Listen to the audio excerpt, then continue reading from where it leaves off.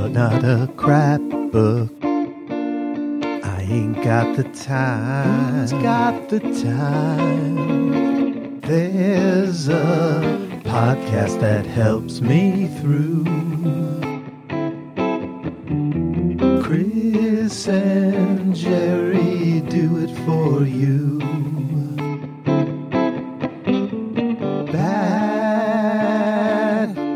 Bad books for beginners.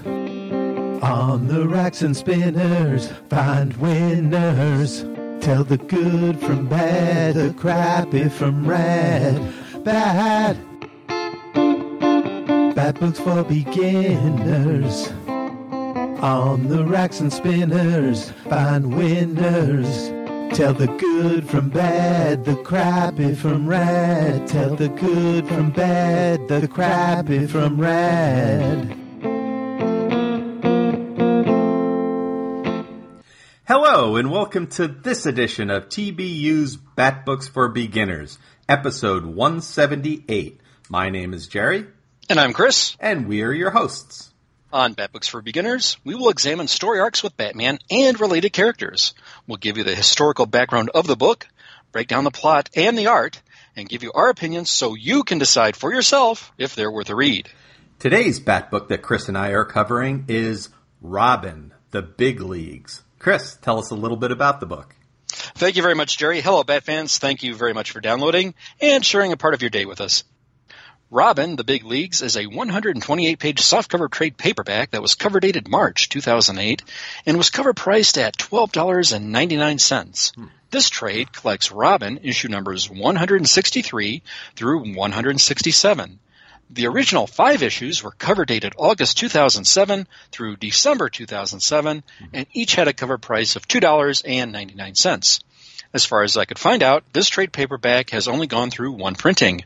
Should you be considering obtaining a hard copy version of this work, online vendors have this for slightly less than cover price, and that goes for the individual issues as well. So it's a bit of a toss-up there. The issues do appear to be available on Comixology. For our creative team backgrounds, I'm going to go off my memory and some online sources. The first 4 issues were written by Adam Beechin. Beechin has been mentioned on a previous podcast. Beechin is an Illinois native. His first credited published work was a graphic novel named Hench with artist Manny Bello, which was published under the AIT Planet Lar publishing group in 2004. I think I first encountered Beechin's work on this Robin title, as well as his work on Teen Titans around the same time, and then later he did work on Batgirl and Batman Beyond. Fans may recognize his name for his work on Justice League Unlimited and the Countdown Maxi series.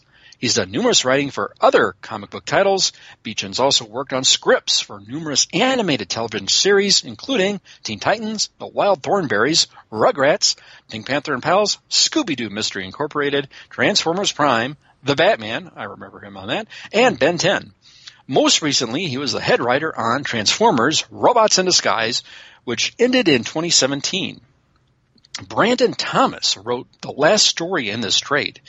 He's the current writer for the Image title Horizon, now which I've been told is very, very, very good, but I confess I'm just not familiar with it. He's also written on Spider-Man Unlimited and Voltron, and he created the character Miranda Mercury. Thomas lives in the San Diego area. For our penciler, we had Freddie E. Williams II. Now, I believe he was mentioned on the previous Robin trade paperback that we reviewed. Williams was born in Little Rock, Arkansas. He grew up in Kansas City, Kansas, and now he lives in Lee Summit, Missouri with his wife. Williams was inspired to become a comic book artist at the age of 15 after seeing Jim Lee's artwork in The Uncanny X-Men number 272. He's also worked on The Flash after he did a long stint on this particular Robin title. He's won an Eisner Award for his work on the Seven Soldiers Mr. Miracle series. Williams also wrote a book called The DC Comics Guide to Digitally Drawing Comics. And you can find more information about him on his website, www.freddyart.com. The cover art to each issue was provided by Patrick Gleason and Wayne Faucher. Gleason has worked on DC, Marvel, and Image, including Green Lantern Corps. Wayne Faucher was the inker who has several credits, and he's been in this industry since 1995. On Amazon.com, this trade paperback has a rating of 3.9 out of 5 stars based on 4 online reviews. And over on Goodreads.com, this has a rating of 3.6 stars out of 5 based on 80 ratings. Now the question comes, how will Jerry and I rate this? Please stay tuned, keep listening, and with that, I'm going to hand it back over to you, Jerry. Oh, thanks, Chris. So we're going to talk about this story after a few messages from some of our friends. Trekker Talk, a fan podcast devoted to the adventures of 23rd century bounty hunter Mercy St. Clair from the pages of Trekker Comics by creator, writer, and artist Ron Randall. I'm Darren. And I'm Ruth.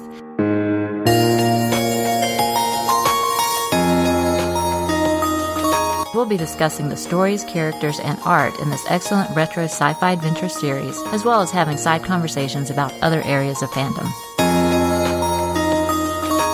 We hope you'll join us as we travel from the dangerous back streets of New Galuf to the depths of outer space and everywhere in between. Trekker Talk is available at podbean.com and on iTunes and Stitcher. Find us at trekkertalk.com. Welcome back. So here is the story of Robin, the Big Leagues. Now, this is a 5-issue series, 4 of which are one story, and 1 of which is a secondary story. So we'll talk about them separately. Tim Drake is grateful to Bruce for adopting him, so he gets him a watch for a Father's Day present. He leaves the jewelry store in a hurry to head home to cook Bruce dinner when he runs into Zoanne, a classmate and his ex-quote-unquote tutor. Dun, dun, dun. The two share feelings for each other, which is obvious, but he's trying to play it cool and is flippant with her, and she's insulted and leaves. Nearby, a motorcyclist steals a woman's handbag, and Tim gets in the Robin suit and takes off after the thief. Out of nowhere, a mortar explosion kills the crook. Suddenly, a dozen masked bad guys called the Jury come down a fire escape. They have sentenced the robber to his fiery death. Robin voices his displeasure and grabs one of the jurors. The team teams up and knocks him down and points guns at him, but he's able to fight off his attackers. Bruce and Alfred are concerned that Tim is late coming home to make dinner. He finally makes it and explains what happens. He gives Bruce the watch, which is now destroyed. Bruce isn't upset at all, and he's just glad Tim is home safe. He does hold Tim to his promise to make dinner and settles for scrambled eggs. Aww. Yeah, isn't that nice? At school, Tim apologizes to Zoanne. He's also asked to be on the tennis team by the studly Craig Pulaski, which he initially refuses, but later comes to think might be fun. Bruce isn't so sure it's a good idea, but Tim really wants to, and leaves the Batcave in a huff at Bruce's displeasure. Gotham General Hospital's Meta-Injury Ward emergency room is attacked by a group of metas, led by the Dodge, a meta-human in a hoodie that can displace himself in space. They put a force field around the hospital, where the GCPD finally arrive. The Dodge demands they bring him Robin. Now, who is the Dodge, and what's he up to? Now, he's assembled a collection of weirdos and brought them to the hospital. He has Brutus, the giant man-bull guy. He also gets the team of Macro, a giant woman, and Micro, a tiny man.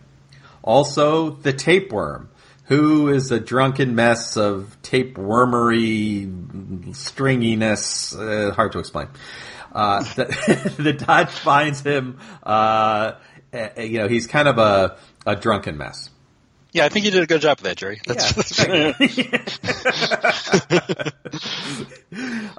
The Dodge wants Tapeworm, inexplicably, because he had fought Robin before, and he knows how Robin fights. He also finds Cheater. Now, he locates him in a bar. The Cheater is a man with sunglasses whose superpower appears to be cheating, maybe. I don't know. It's not really clear at this point. As he gets the Cheater, a figure leaves the bar, It's Robin's snitch, Nilla. Now, we've seen Nilla before. As he leaves, he's in an alley, and Nilla gets taken down by the masked female assassin, Skill. Now, the Dodge and Cheater go out and see Skill, and they talk, and she joins the team, and they send Nilla to go get Robin. Now, finally, at the hospital, Robin goes to the hospital and offers himself to the Dodge. They lower the force field, and Robin enters. Commissioner Gordon wants to send in the GCPD, but Batman says Robin's got it covered. The Dodge tells his team that he doesn't want anyone hurt. He had respected Batman and Robin when he was young, and he got his dodging powers through a teleportation belt his Star Labs scientist father was working on. But when he tried to hook up with Robin and join his team, his belt exploded and he became a glowing super freak. Now he wants his revenge. Robin goes into the hospital, fights off Macro and Micro as well as Tapeworm, and he fights them pretty easily. Brutus is too big for him to physically hurt, so he blinds him with a flash grenade and looks for the other baddies. The Cheater disappears. He does have some superpowers, apparently, and he hits Robin with the hospital heart paddles. Luckily, the Robin suit takes most of the damage. He goes to kill Robin, but the Dodge stops him, saying, "No, we're just here to hurt him, not kill him." And they argue about it. And while they argue, Robin's able to zap the Cheater. Brutus returns, and some more punching and kicking ensues. Robin's able to get the upper hand, and Dodge teleports the remaining baddies out of the hospital. Afterwards, Robin tells Batman that the Dodge isn't a bad guy, but he's hooked up with a bunch of killers, and he's in over his head. The Dodge is angry at the team for trying to kill Robin instead of just beating him up. The three, Brutus, Cheater, and Skill, want Robin dead.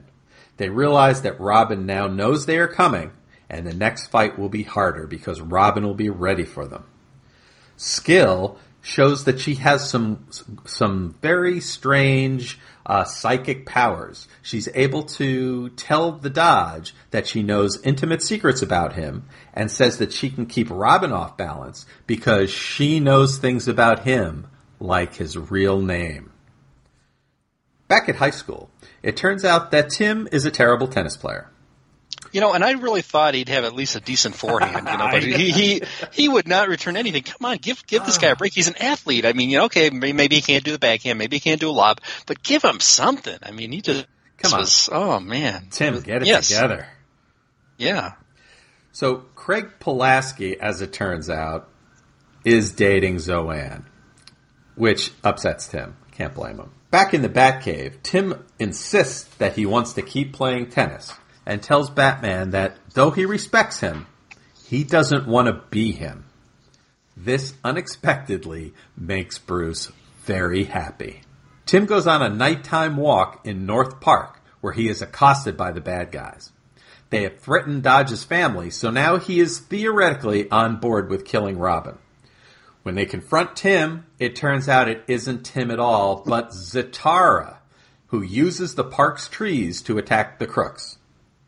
Cheater's impressed, and Robin wants to know how Robin knew about their attack.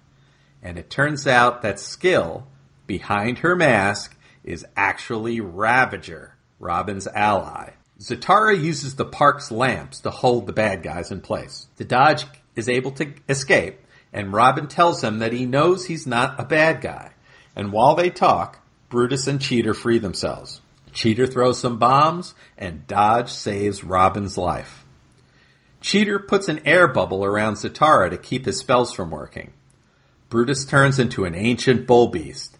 Dodge taunts him, and when Brutus charges, Dodge disappears, which causes the Bullman to step on one of Cheater's landmines. Boom! Cheater grabs Dodge. Big boom. Yeah, big bada boom. Cheater grabs Dodge, and when he tries to teleport away, his energy reacts with Cheater's energy, and it causes Dodge to fade away. Zatara can't save him, and the Dodge disappears into nothingness. Robin makes sure that the Dodge gets credit for saving the day. And that's the end of the main story. The side story is called Death Wish. Robin is dealing with an escape from Arkham without Bruce. Riot Act has gotten hold of a runaway truck, and Robin is trying to get to the driver as they dodge traffic. He finally disables the driver and gets him taken back to Arkham. Now Tim has to get Lockup, also known as Bolton. Tim hears that shots have been fired and there are hostages at Gotham Plaza Hotel, so he races off to save the day, or night as it is. When he arrives, one innocent man is already dead. Tim makes his way through the hotel to a ballroom where there are hostages and a group of armed villains. Robin takes them all out and brutally beats a man that has hurt a little girl's father. He is stopped from doing more damage to the man, and Robin is embarrassed at how violent he was able to get. Robin learns of a problem at on a ship at sea. It's Bolton. Robin fights the much bigger man. Bolton hits him with a severe electric shock, and he is about to really beat him down. Robin dives into the water, and Bolton follows. Underwater, the bigger man has less advantage, and Robin is able to defeat him. Tim goes to the grave of his father and assures him that he will never give up being a good guy. Batman overhears, and he assures Tim that he knows he will be true to his word. Batman then tells Jack Drake that he will take care of his son. The end. To fight the unbeatable foe. Exactly. Oh, man. Yeah. So Chris and I are going to talk about our feelings for this story after these words from some of our friends. Beautiful as Aphrodite. Wise as Athena. Stronger than Hercules. Swifter than Mercury. Explore the 75-year history of the Amazon princess with Wonder Woman, Warrior for Peace, a monthly podcast available on iTunes, Stitcher, and at wonderwomanwarriorforpeace.wordpress.com. Welcome back. So Chris, what'd you think about the book? Well, Jerry, first off, let me take care of some business.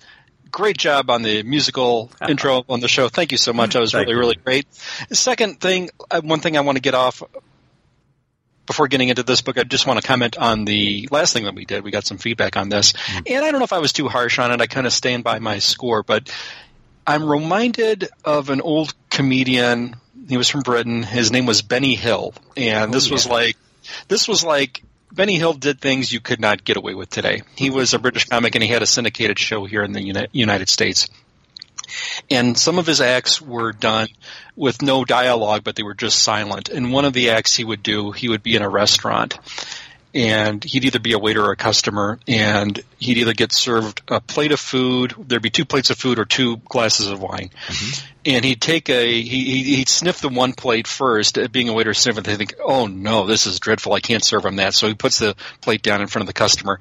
Then he takes the other plate, sniffs at it, and thinks, oh my gosh, this is much worse. And then he flips it real quick and does it quick, so thinking it's that bad. So I think when you look at comics, you sort of have to put things in perspective. In other words, you think something is average or mediocre, but then something else comes along, and then when you review books, sometimes it can be just a really tough scale to look at. And while I think I may have been a little harsh on the last work we looked at, I am going to stick by the score. Yeah. So let's dive into this. What did I think about this book? This was an interesting read in that it was bookended from the front end and from the back end of 2 separate standalone stories. Mm-hmm. And then in the middle, we got this nice meaty sandwich where we've got this ragtag group of villains going after Robin and things like that. I thought the first story had some charm. I thought the jury had some very cool costumes and face masks anyway with these numbers on it. Mm-hmm. I thought some of the lines were cheesy, though, where Robin says these guys are 2 tacos short of a combination platter. I thought that was kind of silly. They had a really, and for the readers, Robin 163 had this really bloody cover on it. It's got a watch band, and it's got all this blood over it. Just like, oh my gosh, how grotesque is that of an image? And so you kind of got for telling that, oh yeah, if Tim's going to give Bruce a watch at the end of the story, Oh, it's going to be broken. Yeah, absolutely, definitely. No ifs, ands, or buts. You knew this was going to happen, so it's sort of had a predictable ending. We had this really grotesque scene of a motor shell taking out a purse snatcher, which was really, really violent. But the story had a little hard, if not a predictable ending. I'm going to jump ahead to the last story before I get to the middle. Riot Act, Robin versus Lockup.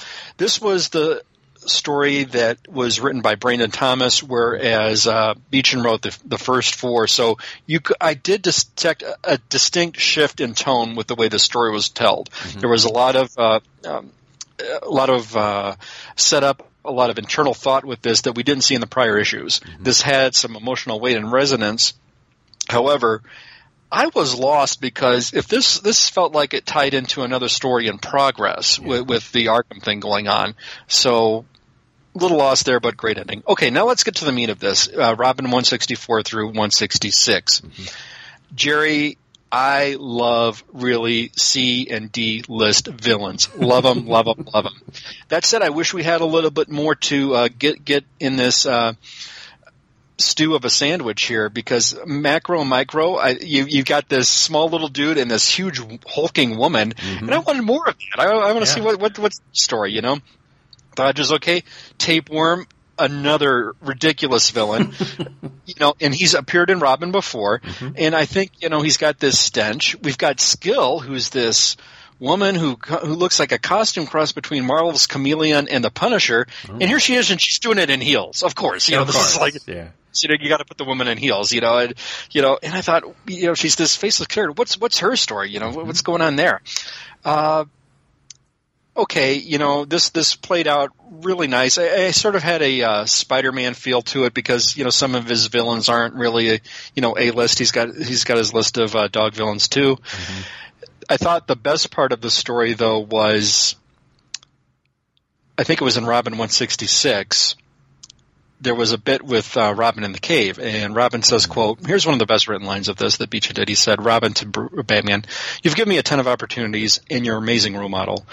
There are a lot of things about you that I aspire to, but I don't want to be you. Do you know what I'm saying? So I thought that was really good. Then Bruce sort of sulks upon hearing this, and then in the next panel he smiles, and I thought, wow, what a moment. So this was good.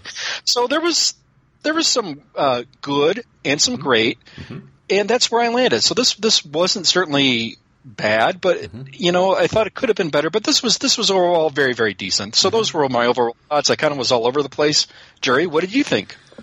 Well, I think you're definitely right about the opening story. This is definitely three different stories. You have the jury folks, and then you have the lockup story at the end.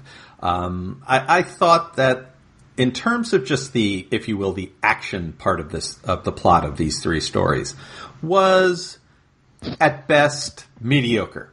I thought that especially the end piece was very confusing between, you know, lockup and, you know, riot act, and then the hotel scene, and then lockup. I mean, it just seemed to be all over the place with no real direction. Not a great plot. I thought that the opening plot was fine, straightforward. You know, Tim gets a watch, Tim fights some bad guys, Tim goes home. Okay, you know, that's pretty normal. The whole Dodge thing now, and to focus on that a little more, I thought that these kind of backup villains, you know, Tapeworm, Cheater, Skill, I don't think they were particularly introduced very well. I think that Cheater, I still don't know what his power is. I think he can disappear because he did it once, but I really have no idea what he's all about. I did think that the Skill and Ravager, you know, tease was interesting, but gosh, if you really read this through, knowing that Skill is really trying to get into the Dodge's team, I guess, does that mean that Robin knows about them? Why is she making some of these decisions? Why is she encouraging everyone to kill Robin? I mean, it doesn't make any sense. So normally, on a normal story, I would stop there and say, not so great. However, I'm a Tim Drake fan, And I think that this is a fantastic Bruce Wayne training Tim Drake story. All of those pieces, Tim getting Bruce a Father's Day watch, the father-son relationship as, Bruce is trying to let him go out on his own.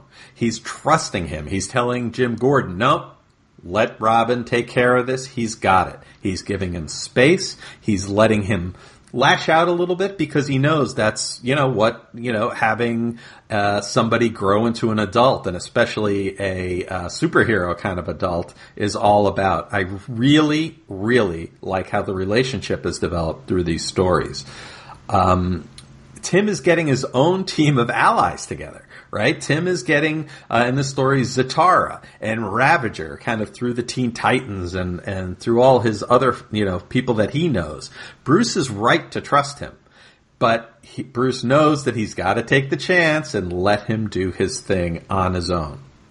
Now, for that reason, I really enjoyed this and really would rate this more highly than normally I would have for the kind of mess that some of the plot elements of this are.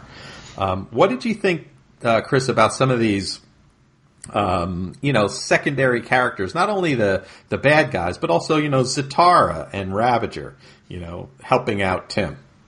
I thought that was a good inclusion, and I like when we get treated as a reader to some cameo appearances of some characters that you ordinarily wouldn't find and giving them some decent exposure. Mm-hmm. This version of Zatara, and cheating on one of your notes too, Jerry, because, this is a cousin of Zatanna. Mm-hmm. That's right. Yeah, because, will anybody get confused? Well, what is it? Is Zatanna's old man is fighting this guy? No. This is the teen nephew. Yeah. And I had forgotten about this character, to be honest. I know he had some long list of appearances. I think he even appeared on an animated version episode of Teen Titans. Mm-hmm. And from what I recall from reading him in Titans, he was a little bit brusque and a little bit of a spoiled brat kind of character. And I didn't necessarily get the gist of that here. So that was kind of refreshing. And Tim using resources at hand and having the inclusion with these two characters, we had a nice fake out with the villains trying to get a jump on Tim Drake, and it was really Zatara, and I thought that was a nice fake out. I loved how that was executed in a comic book. So I really enjoyed that stuff. Mm-hmm. That was really, really good. Jerry, let me flip it to you. Mm-hmm. We had all these team that Dodge puts together. Mm-hmm. And it was such a really oddball mix of characters. Now, I think you mentioned, I think I know where you stand on Cheater, but did you have a particular favorite or somebody as a least favorite as far as Cheater goes? So I really, when I saw some of these characters, I'm not really that familiar with them, and I would have liked to be honest, to know a little bit more and for them to have developed Tapeworm a little more. Yeah, what a silly character. I mean, I know he first appeared in Robin 144, which goes back a ways. Yeah. Supposedly, this character has a horrific smell to him, and he can grow his segments at will. But he was just always soundly defeated every time he gets good. But what a weird, odd character. Absolutely. Tapeworm. Now, we've seen Ravager. Actually, we talked about Ravager a little bit on this podcast with the Batgirl. I think it was the 1 Year Later story where she's Deathstroke's daughter. And she was bad back in that Batgirl story. But I guess in the interim, she's joined the Teen Titans, and she's now a good guy and a Robin ally. I like that. I mean, it's just that whole skill thing. Like, if she was actually a Teen Titan masquerading as a bad guy on the Dodge's team, why on earth is she making some of these decisions? That doesn't make sense to me. So, it didn't make sense to me either. Yeah. But it's fine. I guess it's, showing that Tim is, has his own team and has his own guys. That part of it does work for me.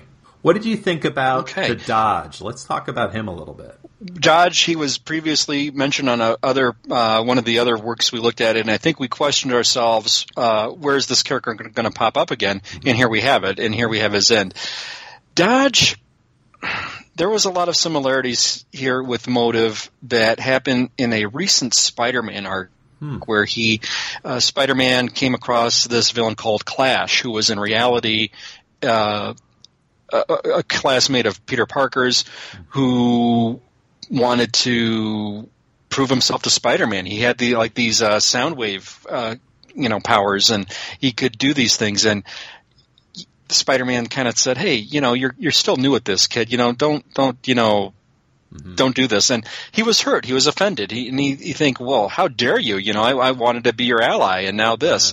And I think the Spider-Man Clash story came after this story, but I feel that, boy, are these young heroes getting a lot of recycled plots, and who's borrowing from who? I thought the heart was in the right place. I thought we had some nobility, and what a way to go as far as a villain goes. Still the unoriginal sweat thing that looks like the Dodgers logo, but just with the missing RS on that. But I have some mixed thoughts. I thought this could have been handled a little better. We got some nobility kind of thing in the end, but I'm a little soured, and I hate to say my version of this was tainted by a recent Spider-Man arc. Maybe not that recent, but still. And even though this came first, having it on the reread, I just felt like this is something I kind of saw before. Yeah. Jerry, where do you land on how this played out with Dodge? I think I always like having a villain that has some heroic qualities too, and can change. So I think conceptually, I think that this works. I think that it was truly it is tragic. His ending. He dies a hero, and he seems to be dying. Happy that he was able to help as he goes, and not regretting it. And I think that was sad. I think it really worked. The thing that didn't work is that why on earth would his power interact with the cheater's power, who even knows what it is, and cause this to happen? It was just, I think the way that it came about was kind of like just a plot convenience, and him actually disappearing doesn't make a whole lot of sense. But it was nice. He was a good guy, and I think it worked on an emotional level, if not really a plot level. That's a good point, because it did work on an emotional level, and this was some nobility here, though. But just how it panned out, and the time frame and stuff like that. Yeah. I wondered what became of the other characters, though. I wanted to see some of this skill and what's her story and this micro. I got to find out where these, talk about an odd couple. I mean, that was cool. A dude who shrinks and the woman who's a giant. I mean, I want to see more of these guys. I think DC could really use a good, CD list club. I know Batman has a stable, but bring on more. Let's see more of these and have these guys stick around. Yeah. Resurrect some of these characters. DC, come on, get on the ball. Yeah, what's the cheater up to anyway these days? Right? Yeah, what is the cheater up to? What is his power? Is it is it teleportation? What's the deal? We don't know. So. We don't know. We don't know. So, but so it seems like how would you rate this? Where would you fall on this rating wise? Jerry, there were some things that I liked about it. One of the things I should mention, though, the covers were really good on this. I just didn't think the bloody cover on issues number 163 and 167 were that necessary. They were very garish and stuff like this, And speaking of silly villains, we had this Riot Act too, and that just a nonsensical villain. I just love that. Jerry, I left my rating for this blank because I wasn't going to decide up until the very end, until I got to this point, where I was going to land on this. Oh. Because I had some conflicting thoughts. This was an above average thing. So what would an above average score be? So if I'm to use that, there were some things that could have been executed a little bit better from a storytelling standpoint, especially with the last chapter. We didn't know what was happening with the hotel hostage situation. Mm-hmm. That said, the flip side of that, we had the nice thing where Robin is taking on lockup, and he's clearly outclassed, yet somehow he prevails in the end. Mm-hmm. First story, Tim tries to do the right thing, and I got the vibe of like Peter Parker getting a dozen roses for Aunt May, and then he runs into a supervillain on the street. Okay, fight the supervillain like roses. Oh, they were run over by a truck. Oh, but his heart wasn't right. But you could see that happen. Definitely. So that sort of it was okay, but the middle was nice. So I'm going to go with a 3.5. This was certainly not the worst thing you would pick up. Mm-hmm. I don't know if I'd recommend it per se, unless you're a Tim Drake and Bruce purist and you want to go for their relationships there. But I'm going to go with a rating of 3.5 batarangs on this. What say you, sir? Well, I think normally I would take a story that had this many plot holes in it, and I would really, really not like it. However, I am a Tim Drake fan. I think that this is a terrific, and not only if you're a Tim Drake fan, but I think also if you're interested in Batman as the leader of the Bat family. I think that this is interesting to see how Bruce, who now, realize he's raised one superhero in Nightwing, and he's failed another superhero in Jason Todd, right? At least he feels like he failed Jason, and he's trying again. And he's really, really good at this. But it's a process, right? So I thought I was so interested in just seeing how Bruce was letting Tim, giving him some leash, giving him more leash, letting him go. I really, really like that. And so even though this is a plot hole-ridden story, I am still going to give this 4 batarangs. 4 batarangs. Very good. Okay. It's not like me, but I like that about this story. Excellent. Yeah, so I would, and because of that, I would say I would recommend the story. I would just, even if you're not a big Tim Drake, if you're a big Tim Drake fan, I think you have to read the story. It's definitely a must read. But if you're interested in the Bat family at all, I definitely recommend this because it is really insightful into Batman. Would you, how would you think? Would you recommend this? Again, I would concur with you. Now, if you're a Tim Drake fan, yes. Is this something that you're going to have to put in your library as one of the great all-time Batman-related character rates? No, not necessarily, but that's not necessarily a hard knock on this. This is an affordably priced trade paperback that you can get probably on the cheap and less than, the cover price. And what more could you want? This is an above-average story, so sure. Yeah. Expect to be confused a couple places, but, keep going. Yeah, this is a comic book after all, folks. I mean, this is the world where it is now, So I think it's so hard because I know one of the complaints we usually have, we get these multi-long, huge, epic stories, and that said, it's nice to have a few of these shorter stories and some stories with heart and their charm in their own way. I thought the artwork was good. Williams the second is a very nice Robin artist, and he had a long run on this title, and it shows. I think his work improved over time with this. There were some great panels, and there were some great covers to this. So yeah, absolutely, yeah. Fantastic. Good stuff. Well, so I think that's what we have to say about this story. Unless you have something else? Nope, that about does it with the notes.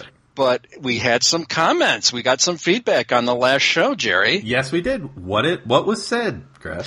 Well, we had a couple of interesting comments. First up, our buddy Ian Miller, who you can find at IBM Miller on Twitter. This is Ian Miller, great friend of the show, longtime commenter. So I can't thank you enough up front, DM, for chiming in.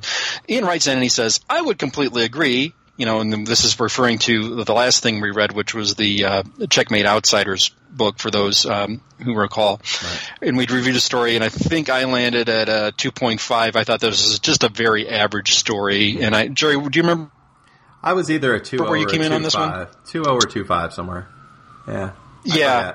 So Ian says he completely agrees with us, though, that this crossover was not good at all, too violent, too gross, and not using the teams to the best of their ability. Sure. Chris and Jerry should really check out Greg Rucka's run on Checkmate.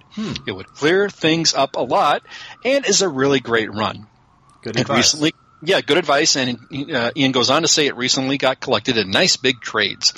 So thank you for the recommendation. And then Ian also says, hey, also no mentions of Sasha being from the Bruce Wayne murderer storyline? Smiley face emoji. Well, yeah, that's true. Thank you very much, Ian. We appreciate that. Yeah, Sasha does have a long, varied history. She was very instrumental. I think I only went as far as mentioning she was a bodyguard, and we sort of landed with where she is now in present continuity. There's a lot of background with some of these characters, and while she did have a significant role in Bruce Wayne Murderer, I agree, I probably should have mentioned that. It was only a blurb, but there's just so much background in this, and it was tough to land with how much of these characters do you want, and how top-heavy do you want to make a podcast where you have all these characters running around, and how much background do you want to get into. We try to make it tight, but there are some characters who sort of have some outer periphery in Bruce Wayne, that are sort of like maybe not necessarily inner circle and more like outer circle, and then how far out do you go with this? And it's a really tough call to make. But yeah, I am glad you mentioned that, because Bruce Wayne Murderer storyline, I know a lot of fans would probably rate that and maybe one of their top 10 Batman stories. So yeah, thank you for bringing that up, Ian, and we can't thank you enough for chiming in. That said, we also heard from another fan of our show, recent fan. This is Nightstar, who you can find on Twitter at CCAPS3457. Nightstar writes in, just wanted to say I enjoyed that, quote, cliche comic aspect of this comic book. I do agree the various names are a little rough around the edges to get used to with who is who, but it's still enjoyable. This comic was fun, energetic, and kept an interesting pace for the reader. Well, very good. So that's an awesome comment. And, I could see both sides of this, because, I was right down the middle. There were some aspects of this which I thought really could have translated well to I'm seeing this on film, as if it was a comic. I mean, the scope of the story was huge. This was even almost beyond a James Bond movie with locales and all the elaborate stuff and all the cloak and dagger things going on and covert op here, covert op there. Really, really, really great stuff. So I can't thank you, Nightstar, for chiming in and, saying, hey, this was my take on it. Maybe Definitely. You guys were a little hard on this, but yeah, the comic was fun, energetic. And, I can see your point. Absolutely. Yeah. Absolutely. So. Yeah, when we go over these, it's just what you and I think, but there are definitely audiences for this book, for that one, that Checkmate book. Yeah, I can totally see how people would love that book. I just didn't happen to. Yep. So, let's see. I think that's all we had with regards to the feedback, Jerry. Fantastic. But now, I do have some Twitter comments later on. Some likes and retweets. Should we get to those now, or do you want to hold off on that? Let's do it. Let's do it. What are people saying? Well, let's see. Now, we had lots of likes and retweets on Twitter with regards to this. So here we go. Buckle up. This is a long, long list, and we can't thank you enough for chiming in. I'll say up front in advance, if we forget to mention you, please drop me a line. You can find me at BTO on Batbooks. You can email me at bruce.wayne@gothamcity.us, and we'll be sure to give you a mention and shout out on our next show. We had likes and retweets on Twitter from Xenozoic Xenophile at Xenozoic Xenophile, the Sutherlands. Thank you very much. Bill Beer at Gotham Knight 13, host of the fine podcast Too Old, Too New comic book podcast. They had a recent episode just dropped, so be sure to check it out. We heard from Chris Sheehan at Ace Comics, co-host of the Cosmic Treadmill. Good friend of the show, Jeff Hunter at Jeff Hun 349-11855. Jim at Canada Daredevil. Warlord Worlds at Warlord Worlds. Paul Shanley at Paul Shanley, where you can find his excellent work on the Batman universe. Check out his great written review of the recent DVD release, Gotham by Gaslight. Very, very nice stuff. Nice. We also had a like from the Batman universe at the Batman universe. Once again, Nightstar at CCAPS357. Thank you very, very much. Terrence O'Neill at O'Neill Ties. Madam Monstrosity at Mad M Monstrosity, Jennifer Oberth at Jennifer Oberth. Once again, Warlord Worlds at Warlord Worlds, who tweeted they enjoyed this particular episode. Thank you very much, Darren and Ruth. Coffee and Comics, a fine podcast hosted by Clinton Robeson, and you can find him on Twitter at Coffee and Comics Blog. Reggie at Reggie, co-host of the Cosmic Treadmill with Chris Sheehan. Christine at Christine ML1. Warren Hatley at We're Viking. Let's see, we also had Gail Ann Pepper at Gail Ann Pepper, Weasel Skull at Weasel Skull from the Long Box Crusade podcast, Gaston Pujol at Pujol Gaston, Trekker Talk at Trekker Talk, again, the Southern Strike again. We also heard from Kristen Clark at Chris Doodled 79, Stella, or Stella the Shipper for the month of February. She's at Batgirl to Oracle, and she hosts the Batgirl to Oracle podcast. Now, she's going to have her Shipper Spotlight special podcast, which will have recently dropped 2 days ago, if I'm doing my math right when we're recording this. Longbrox Crusade at Longbrox Crusade, who tweeted, they enjoyed listening to the show as always. Awesome. Thank you for the shout-outs, kind words, and letting us have fun with Chris's Twitter handle, BTO. Let it roll down the highway. Keep up the great podcast. They say thank you so much. Charles Griffith at Griffith Charles. Professor Geek at Michael Kreitzer. Hey, check this guy out. He puts out a lot of great tweets out there. Randall Andrews at Randall Andrews 1. He hosts the Soundtrack Alley podcast and the Gen 13 Files podcast. He also commented to say, I was obsessed with Checkmate, and you guys are awesome. Thank you, Randy. No, thank you so much. And those were all the likes and retweets. And again, if I missed you, my sincere apologies. Please send me a direct message on Twitter, or again, email me at bruce.wayne@gothamcity.us. Mention you on the next show. So many likes and retweets on this particular podcast. I can't thank you enough, Jerry, and I sincerely appreciate it. Thank you very much. So now, you mentioned Batgirl to Oracle. Now, Chris, are you still doing reviewing Batman Adventures out there? Yes, I thank you very much, Jerry. I review the Batman Adventures title, which is based on the 90s animated series. This has been a great opportunity for me to speak on some other things that are related to the Batman universe. Stella is a very, very gracious host. She does a fine podcast where she chronicles the Barbara Gordon Batgirl character in sequence. She also looks at the current Batgirl title, the current, Batgirl Birds of Prey title, and that's a fine look. Now, speaking of Batgirl and Birds of Prey, now, Jerry, can people find your reviews anywhere? Perhaps say, if they went to the BatmanUniverse.net, could they find some of your excellent work there? Yeah, definitely. BatmanUniverse.net. I review Batgirl Birds of Prey. I'm going to be starting reviewing Batgirl, and I've been reviewing Harley and Ivy Meet Betty and Veronica, which is, I guess, up to 5 was the last one I did. So, yeah check it out. It's going to, and one more issue left, if I'm not mistaken? One more. I think it's a 6-issue mini. 6-issue mini. Yep. Okay. Yeah. So, Batbooks for Beginners is part of the BatmanUniverse.net network of podcasts and written news reviews, too. We offer all the Batman-based weekly comic book reviews, news, some great podcasts, including the flagship comic podcast, Everyone Loves the Drake, Batgirl to Oracle, as we've been talking about, and so many more. If you like what we offer, please consider donating to us at the TBU Patreon account. You can find a link to the Patreon account on the BatmanUniverse.net website. Well done. Hey, Jerry, I tweet a lot. Can the listeners find you on Twitter, my friend, as well? They probably could if they went out to Twitter and looked at Professor Frenzy. My handle is Professor Frenzy, and I cover my favorite DC book. I do a lot of Dark Shadows tweeting. It's one of my little geekdoms. One of the things I like. I do some indie comics, and I live tweet horror movies, where Chris and I both are big fans of Svengoolie on MeTV on Saturday nights, and that's a lot of fun. Absolutely, it's a lot of fun, and not just with Svengoolie. Sometimes I'll go in on a little hour before, we'll do some Wonder Woman, and then I'll hang out for some Batman. Star Trek, I start to fade, and then by Battlestar Galactica, I'm out.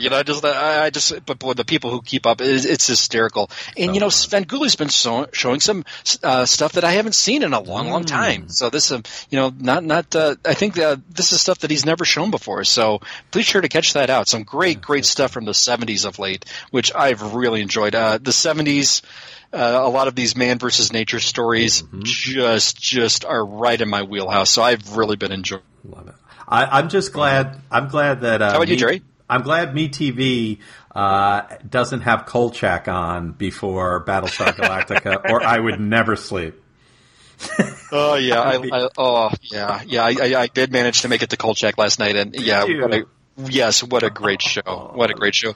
Yeah, Firefall was the episode in it. Yeah, that's I just love Kolchak. Excellent cast. Great acting. Just marvelous stuff on Kolchak. Darren McGavin is the man. Darren McGavin is the man. And, hey, set in Chicago. Hey, can't go wrong. Of course, yeah. So that's right. It is. You know a little bit about Chicago? Yeah, somewhere. I'm in the ballpark. As they say. But, yeah, a little further than a Frisbee toss, but, yeah. But not certainly not too far out of the woods, yeah. And did we cover all the friends that we wanted to give shout-outs to in this one? Gosh, let's see. Well, of course, we can't forget Cosmic Treadmill, which I know you've mentioned, and Weird Comics History with Chris Sheehan at Ace Comics and at Reggie. You can find them both out on Twitter, and they discuss some classic comics.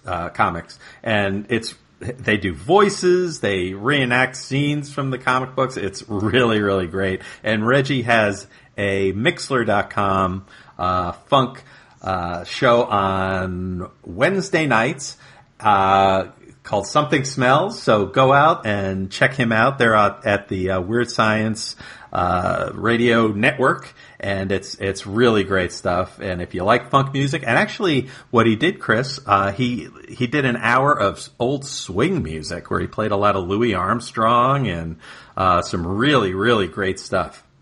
Oh, that's awesome. Yeah. And follow these guys on Twitter too, because they do a lot of really great stuff with comic history. Yes, Reggie just reprinted some of the Topps Civil War cards, and he gave some great background via Twitter of all the platforms to do this on. And it was an enlightening piece. So make sure you just give these guys a follow on Twitter. Definitely. Chris Sheehan at Ace Comics, Reggie at Reggie. Yeah. Certainly can't be disappointed with that. Good stuff. And I think Chris has a Chris is on Infinite Earths website where he reviews a comic book a day, and I think he's been doing it for like 2.5 years or something crazy. He's got hundreds of comic books out there. Really good stuff. Really good stuff. He did a recent drop on an oldish Silver Age issue of Action Comics, which was insanely well thought out, really well constructed. And I love Silver Age comics. And this is stuff that he's looking at through his lens. And I just really enjoy reading these pieces. If you're a fan of comics, please do yourself a favor and go and check it out. Definitely. Well, that's all we have for today. Please join us in 2 weeks where Chris and I will cover Outsiders, 5 of a Kind. My name is Jerry. And I'm Chris. And thank you for listening to Bat Books for Beginners. Bat Books for Beginners. I love a good bat book, but not a crap book. I ain't got the time. There's a podcast that helps me through. Chris and Jerry do it for you.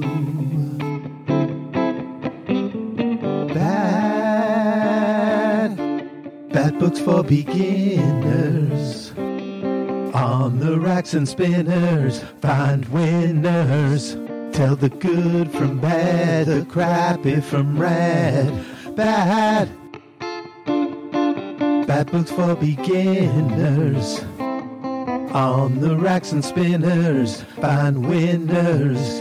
Tell the good from bad, the crappy from rad. Tell the good from bad, the crappy from rad.